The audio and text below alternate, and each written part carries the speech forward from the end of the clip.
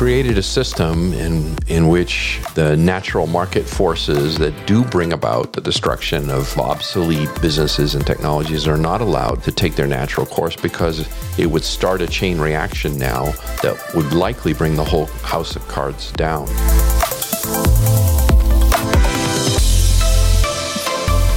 Hello, and welcome to Bitcoin in the Bible, a show for Christians who love God's Word, care about sound money, and want to learn about the moral case for Bitcoin.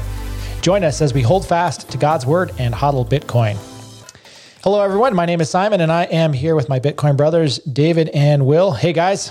Hey, Simon. Hey, Simon.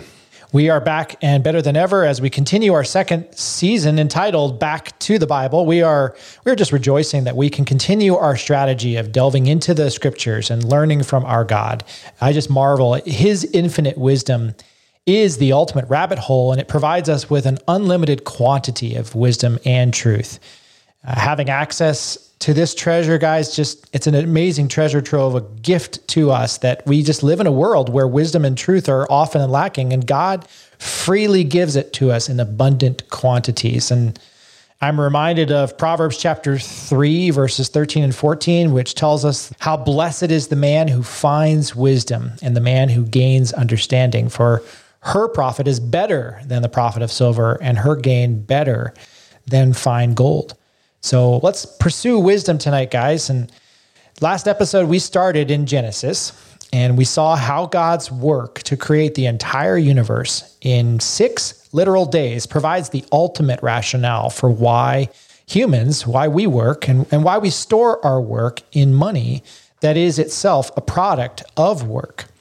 And within that, we're happy to acknowledge that work is a gift from God, and we believe that God has gifted us the capacity to develop and use money as a means of storing and transferring our work energy to use it, to save it, and to give it generously to others. And thereby, what we are doing when we use money is we're living out our dominion mandate from Genesis chapter 1, verses 26 through 30. And if we exchange our work energy for a money which can be created with little or no work, then we are effectively squandering our life energy, whether we realize it or not. This is the hidden devastation of monetary debasement, and it's why it eventually guts a civilization. And we're seeing that played out right in front of our faces. So finally, before we dive into tonight's content, we want to emphasize a reality that's often misunderstood. Work was given to man by God before the fall, and therefore it's not solely a result of man's sin. Yet the fall stands as the defining event in human history, as Adam and Eve's sin has disrupted God's design for humanity's work and its money. So to understand money, and specifically Bitcoin, we must understand what changed in man and in the world when sin and death entered the Garden of Eden as a result of Adam and Eve's sin. And that's what we're going to do tonight. And we're going to do so by just raising some questions and walking through the scriptures that answer those questions, and then turning it back to money and specifically to Bitcoin. So the first question I'd like for us to think about is, according to Genesis chapter 3, Adam and Eve sinned by choosing to believe a lie told by Satan, who is described elsewhere in scripture as the father of lies. And Adam and Eve doubted the truthfulness of God by believing that lie.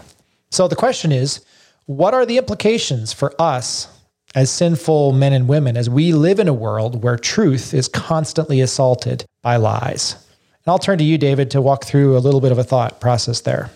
Thanks, Simon. Well, when sin entered the world, just as God had promised Adam in Genesis 2 and verse 17, that in the day you sin, you shall surely die. And he did. And we roll over to chapter 5, which is known as the graveyard of Genesis, and we see just that, the repeated refrain, and he died, and he died, and he died. So death entered into God's good world as a direct result of sin. That's sort of the end game, as it were, for sin, but it drags along a whole train of wickedness with it, and lying and deception are certainly part of the manifestation of sin that Adam brought into this world, and that we as his offspring carry within us. So lying, deception, obfuscation are specific manifestations of sin. We see that in Genesis chapter 3 and verse 12, where when God says to Adam, he says, what have you done? And Adam immediately blame shifts, right? And he says, it's the woman that you have given to me. And we see that immediately after the fall, the idea that he's not truthful anymore. And then you just kind of look around you and the reality that children are liars by nature. I mean, Romans tells us that we're all liars by nature, right? Romans 3 and verse 13. But what parent ever taught their children how to lie? And yet, as a parent, you find out pretty quickly that they're good at it. And so where did all that come from?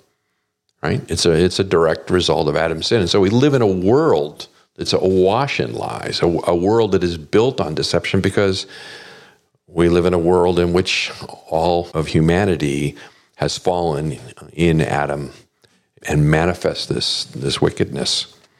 For a Christian, one of the fruits of salvation, of redemption, of the new life in Christ is that we now delight in the truth. Paul says that over in 1 Corinthians 13 and verse 5. Why do we delight in the truth? Because truth is the character of God. So we are saved and being conformed into the likeness of Jesus Christ, and therefore truth now is a characteristic of a believer, of a Christian. We delight in the truth, and we're like God. We delight in human endeavor, which upholds truth. We don't rejoice in deception. We don't rejoice in wickedness. We're not happy when we see someone lie and get away with it. Just the opposite. We delight in honesty and in truth, and we teach it to our children. We value it as a society, or at least we say that we do. So God hates lies. God hates lies, and so we also hate lies, right? If we are sons and daughters of God, then we are to love what he loves and hate what he hates. And part of that hating lies and loving truth is that we should be delighting in systems that enable us to be truthful, or to verify truthfulness, systems that actively work to prevent lying, to root out deception and obfuscation. So when we look around in the world around us, right, we see the Fed releases their minutes periodically, and they say things like, inflation is on track, and we can control this economy, do a little more quantitative easing. The reverse repo market is going to take care of this, and we'll taper eventually, and interest rates will come back up at some point, and the market knows that's a lie, and the game is, the analysts sit around, they listen to the Fed minutes, and they think, okay, what is the Fed trying to communicate? We don't believe what they said. What are they trying to communicate? The whole thing is lies, right? So Bitcoin is an open system. There's full transparency everywhere, right? The ledger is open and auditable, and it's not just, it can be audited. It demands auditing, right? Demands constant auditing from its participants. And so that enables everyone, not just believers, right? It's extending the common grace of God to humanity, that all humans can prosper under this system where lying is precluded, right? I mean, we've talked last season about how nodes and miners their honesty is enforced. If a user of the network attempts to lie about the state of their holdings or what they're able to do, the network is able to detect and reject that. So we have a system that upholds honesty. And the reason we do is because Satoshi, whoever he or she or they are, recognized the inherent duplicity in the human condition. So we know nothing about, I'll just call him a he, but we know nothing about his spiritual condition for sure, but he at least was astute enough to recognize that the monetary systems that we live under are based on lies. They're an entire fabrication. And recognizing that we are by nature liars, he built a system that takes that into account and prohibits lying. Right, because it prohibits trust, because trust is just asking for lying, right? How can we, if you have a system built on trust, which every fiat system is, trust in a centralized authority, if we have a worldview where we believe that lying is everywhere, those two things are mutually exclusive. You can't have a system where you trust centralized authority and also know from first principles that men are sinful and wicked and will lie to you constantly.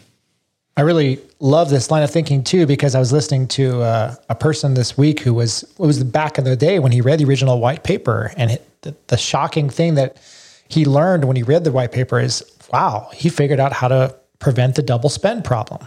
What is the double spend problem? Well, it's the reality that somehow could take this digital form of currency and spend it two ways and defraud someone else. So the reality is that Bitcoin was developed to enhance truthfulness. It was developed to enhance trust that you could have in the system and in the relationships that exist by virtue of being able to exchange your money with others within that system without having to worry about whether they're lying to you or not about how much they actually have. And I go back to Genesis as well and just think about what Adam and Eve lost. They had open, unhindered fellowship and relational communication with the God of the universe and with each other. They were able to walk with God and talk with God and know his heart, know his thoughts, know his wisdom. And when they sinned, they hid from God, right? So hiding from God is just as bad as lying to God. And we live in a world today where we know when someone is hiding something from us, they're lying to us in a sense. So obfuscation and hiding the truth is just as bad as telling someone a lie. And that's what we see around us, and that's what we feel around us as we live and work in the fiat-based system. We're almost trained from our early days to basically recognize those who are lying to us and almost, in a sense, capitalize or work around that possibility. And Bitcoin changes that. It changes it back to a system where you can work cooperatively with others, knowing that, yes, they are still humans. They are still sinful. They are still greedy. They are still liars. They are still liars. But the system is designed to protect you from that sin. Question number 2 then gives us a secondary way to look at that. Since all men and women live with that sin nature of Adam, we all have both the capacity to lie and this propensity towards deception.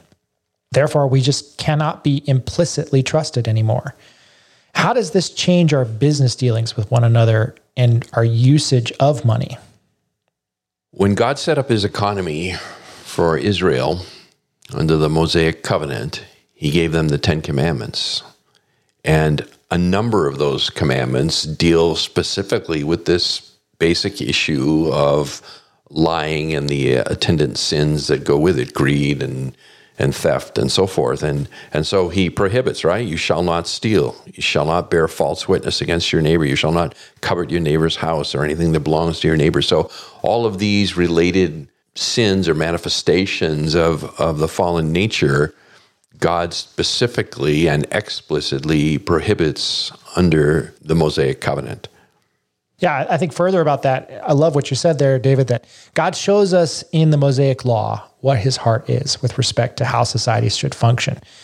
And specifically within that law, he has to give his people specific instructions about how not to do business in an unjust way, right? We've talked about this before, but he says in Exodus chapter 18, you shall have just balances, just weights, a just ephah, a just hin. I am the Lord your God who brought you out of the land of Egypt. So by doing business with one another, we are exchanging our work, our money, our life energy for one another. And living in a world where you expect to be defrauded forces you into developing systems around that basically are designed to account for the amount of fraud in the system. I think about the reality that banks have to provide you the capacity to reverse a transaction 28 days, 38 days after that transaction was originally done. Why? Because there's the possibility that somewhere along the way, someone has defrauded you or the system, and therefore there has to be a reversibility around that. But that system costs money, and it costs time, and it's laborious, and it's difficult, and it creates red tape. It creates inefficiency that we all bemoan because we live in it, and we have to live in it. Yeah, the whole legacy system is inherently inefficient. It's rife with things like counterfeit currencies, or people write you bad checks, or someone steals a credit card number. And you know, I was just talking with a local merchant here a few days ago, and someone had used a credit card to purchase something online from the business, and he had shipped, and then after he shipped, it caught his attention that the ship to address was different than the bill to address, and so he he just started to get a little bit suspicious and began to dig into it a little more. While the long and short of it is that it was a stolen credit card number. It was not a legitimate purchase. And so he was able to retrieve the merchandise from the shipping company, but at the cost of several $100s to get it all back. And so that whole process is just ripe with opportunity for fraud or to be stolen from, being lied to, and there's a tremendous cost involved in all of that. And the truth of the matter is, as he said to me, he said, the money was in my bank account. And I said, well, it wasn't really in your bank account because the credit card isn't settled yet. And maybe, I've experienced this, and I know you guys probably have too, where you can dispute a credit card charge for a considerable period of time afterwards. And if the dispute is found to be valid, then they'll reverse the whole thing. And so the merchant may think he has the money. He may think he has the money for 30 days and then find out later he doesn't. And so with Bitcoin, that's not possible. Right. And so even when we think about, I don't know the percentages, but I would imagine most checks that are cashed don't bounce, right? But because you have a system that's not built in with protections against lying, everyone has to wait, right? I deposit a check for $10 from my grandma for my birthday, and the bank may float me a $10 check, right? But if I deposit a $100 check, they're going to say, no, you got to wait a couple of business days, right? We want to make sure that this thing doesn't bounce. We got to clear it. And so everyone suffers under the weight of the unjust, right? The lying few have caused pain for everybody because you have a system that can't really take that into account. With Bitcoin, you have a system that settles every 10 minutes. So what does that mean? That means that there are no bad checks, right? That means that there's no stolen credit card information. There's no, credit risk in the system. Everything's fully collateralized. If I pay someone in Bitcoin, when they receive the Bitcoin, they wait for a couple confirmations on base chain, or if they do it over Lightning, it's instant. Then they know no one's clawing that back. It's impossible. There is no way to do that. So now I have a system where I don't have to worry about fraud. Exactly. You don't have to worry about somebody giving you a counterfeit $100 bill, and then you go and deposit it at the bank or something, and then they tell you that bill was counterfeit. You don't have $100, but I sold something and they gave it to me. I transferred my life energy in exchange for this. Sorry. And just think about this from the benefits too, from a business perspective. Businesses operate from accounts receivable, accounts payable. They have quarterly earnings that have to be audited, and you spend months auditing the financials of a business before you actually know how well you actually did that last quarter, which hinders the decision-making of the leadership groups and any of the layers beneath them. Think about the power of a system where a business could actually see live and on the fly the transactions clearing, not just daily, but in the middle of the day, and know exactly where they were at with respect to every aspect of their business. In a Bitcoin world, Bitcoin could provide us that instant clearance, that ability to see transparently where an individual's finances are at, where a business's finances are at, without having to look around and through all of the difficulties created by the system that we've developed to deal with deception and fraud and lying. Yeah, it's really interesting, Simon, that you would mention that. When I first got out of college, I started in auditing many years ago, and I remember auditing a relatively small business, but a very successful one. And I remember the president of the company telling me his business philosophy. At the end of the year, if he had more cash in his checking account than he began the year, then he made money. And I remember thinking about that, and I had to ponder it a bit at first because it sort of went against all the accounting principles and everything that I had learned in college. But I thought, you know what? This guy really does understand what it's all about.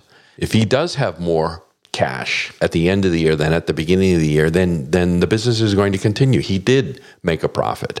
The problem is when you include all kinds of accrual accounting and so forth, and then all the auditing that's necessary to test all of that, it does introduce a lot of inefficiencies into the system. Whereas in Bitcoin, what he didn't know for a year, you can know every 10 minutes. And turn around and do something with. So as a business, you can receive money, final settlement, turn around and spend that money same day, within an hour. You could turn around and be spending with final settlement that same money, right? The efficiency gains are unimaginable.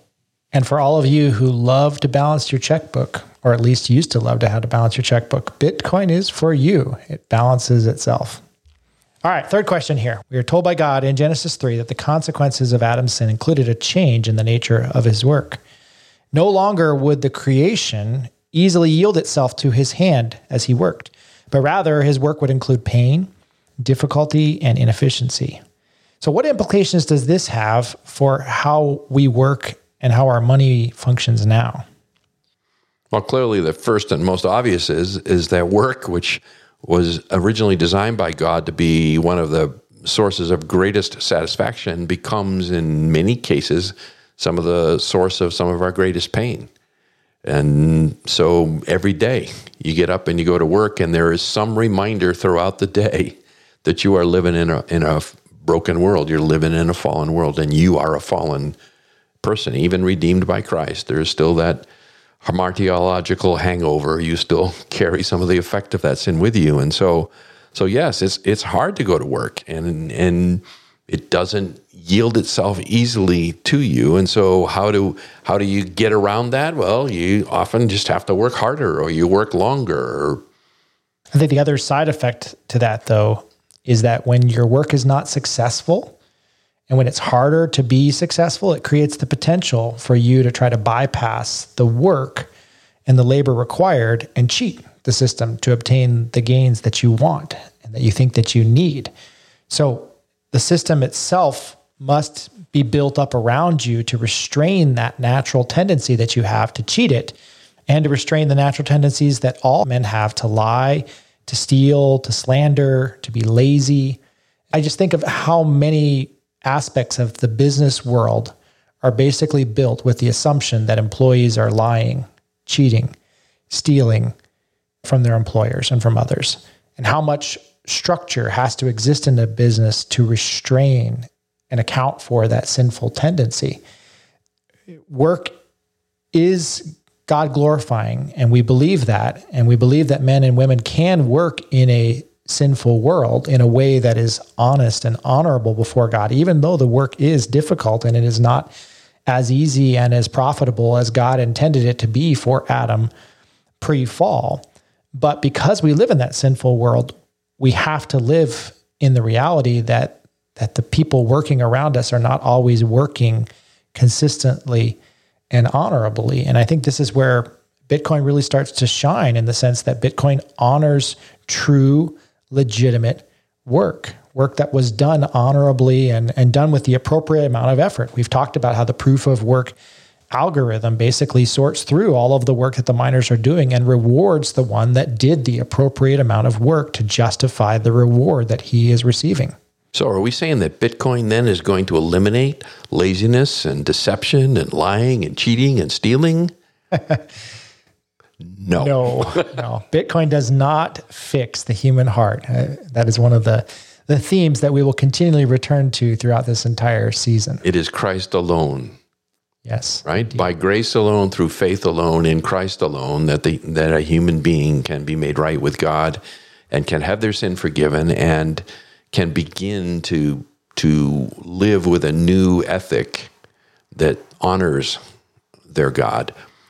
But Bitcoin certainly has the structural systems to help restrain sin. It is a law, in a sense, that restrains sin. And rewards people who return to God-glorifying practices of work.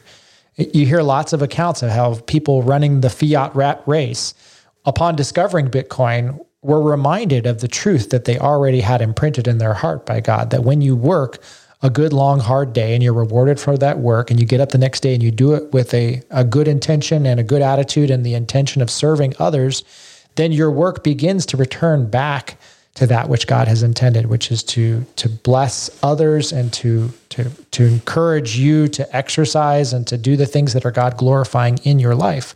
But again, the reality is that God is the only one who can change your heart. Bitcoin cannot change your heart, but Bitcoin can begin the process of helping you see that which God has created and how it has been distorted and continually distorted by the fiat system that we live in.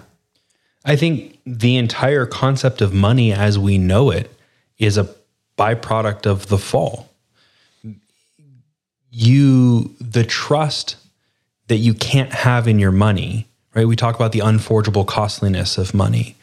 If the fall had not happened, you could use a single centralized ledger for the world's money, because you wouldn't be afraid that the money would be debased. You wouldn't be afraid that there would be fraud. You wouldn't be afraid that someone would confiscate what you have earned. But that's not the case. Because of the fall, we can't trust that people won't steal from us and try to steal from us in every possible way through inflation or through outright theft. And so Bitcoin is a system built with the fall in mind. Bitcoin is a system that understands the sinful fallen nature of men and says, okay, let's construct rules and build this system in such a way that those sinful desires of men are precluded. Amen. So the fall is with us, and we know that the fall initiated a rapid descent in morality. Across the entire world, all men descended into broken relationships, violence, rebellion, greed, and more. You don't have to read too far in Genesis to see the wheels just coming off of men and women's and society in general. We know from Romans that the creation itself groans underneath the weight of sin. Our sin has distorted the world that we live in. So the question we now have to look at is, how can human beings develop an economic system that protects and preserves truth and justice in this kind of a world? Well, God has built certain natural consequences into the creation to restrain sin, and one of those natural consequences are that if you spend more than you earn, you will ultimately go bankrupt. And even the Old Testament law, the Mosaic law, made provision for bankruptcy. It was a recognized reality there, and certainly in the business world, when a corporation expenses exceed its income for a period of time, then it becomes insolvent and it goes bankrupt, and it ought to go out of business. That ought to be the natural consequence of it all. That those bad actors, or someone who is not necessarily a bad actor, but just not capable of servicing the market with a product or a service that people are willing to pay for, then it should go out of business. Unfortunately, now we're living in a world, and maybe we're near the end of this fiat nightmare, but all of these zombies are kept alive by the continual creation of currency units at little or no cost, and they're flooded into the system, and so the market can't clear the dead wood. It's almost like the forests in this nation. We have federal forestry laws that don't allow them to clear the dead wood, and so what happens is we have forest fires break out and consume vast, tracts of land that threaten human life and property and so forth. Well, kind of like the financial system, the dead wood is not allowed to be cleared out. So when the fire breaks out here, the devastation goes far and wide. So Jeff Booth talks about this concept of creative destruction in his book, The Price of Tomorrow. When you have technological progress, that new technological progress destroys the competition that came before it. So if I invent a tractor, then I destroy everything that was using a hand plow before that. The problem is now we have large businesses that would otherwise be disrupted and destroyed by new technology, but they're prevented from collapsing by a centralized system of money printing that props them up with ever-increasing amounts of debt. And what you're doing is you're stymieing progress. You're stymieing innovation because you're not allowing the new technology to disrupt the old. And the system itself is also propagating that forward through the oppositional force to that deflation. As things are becoming more efficient and decreasing the amount of work and labor required to produce the same results and achieving greater productivity through that technological development, the companies that should die and find a better way to make their product or to provide their service are not allowed to die, because the system doesn't want to see those companies die, and they want to see the perpetual growth of those companies and the labor associated with those companies. And so the printing press turns on to basically propagate forward the idea that nothing should ever go down. It should only continue upwards and to the right, including the rise of labor and the amount of productivity that each company can demonstrate in its traditional way. So I think what Bitcoin can do is prevent that by allowing the natural market forces to resume their work of driving technology forward, driving efficiency forward, and allowing us to see the potential of what we're developing as God's way of allowing us to produce more with the work that we have and to use the time that we have in this universe better and not try to resist that natural force of what he has placed in our world around us. Things were meant to improve, and God intended for us to be that agent of improving it. Our human minds are capable of doing more and more because we are mining the wealth of God's mind as we continue to use what he has taught us and to take scriptural principles and apply them to the work that we've been given to do. So the idea that we should have this stagnant economy that just simply continues forward and propagates forward without developing and renewing itself through destruction is not biblical. We've created a system in which the natural market forces that do bring about the destruction of obsolete businesses and technologies are not allowed to take their natural course because it would start a chain reaction now that would likely bring the whole house of cards down. And so the Fed and other central banks around the world have really backed themselves into a corner where they have no choice but to continue to flood the system with currency created through debt in hopes to keeping the whole thing alive. But the zombies just are continuing to drag it down.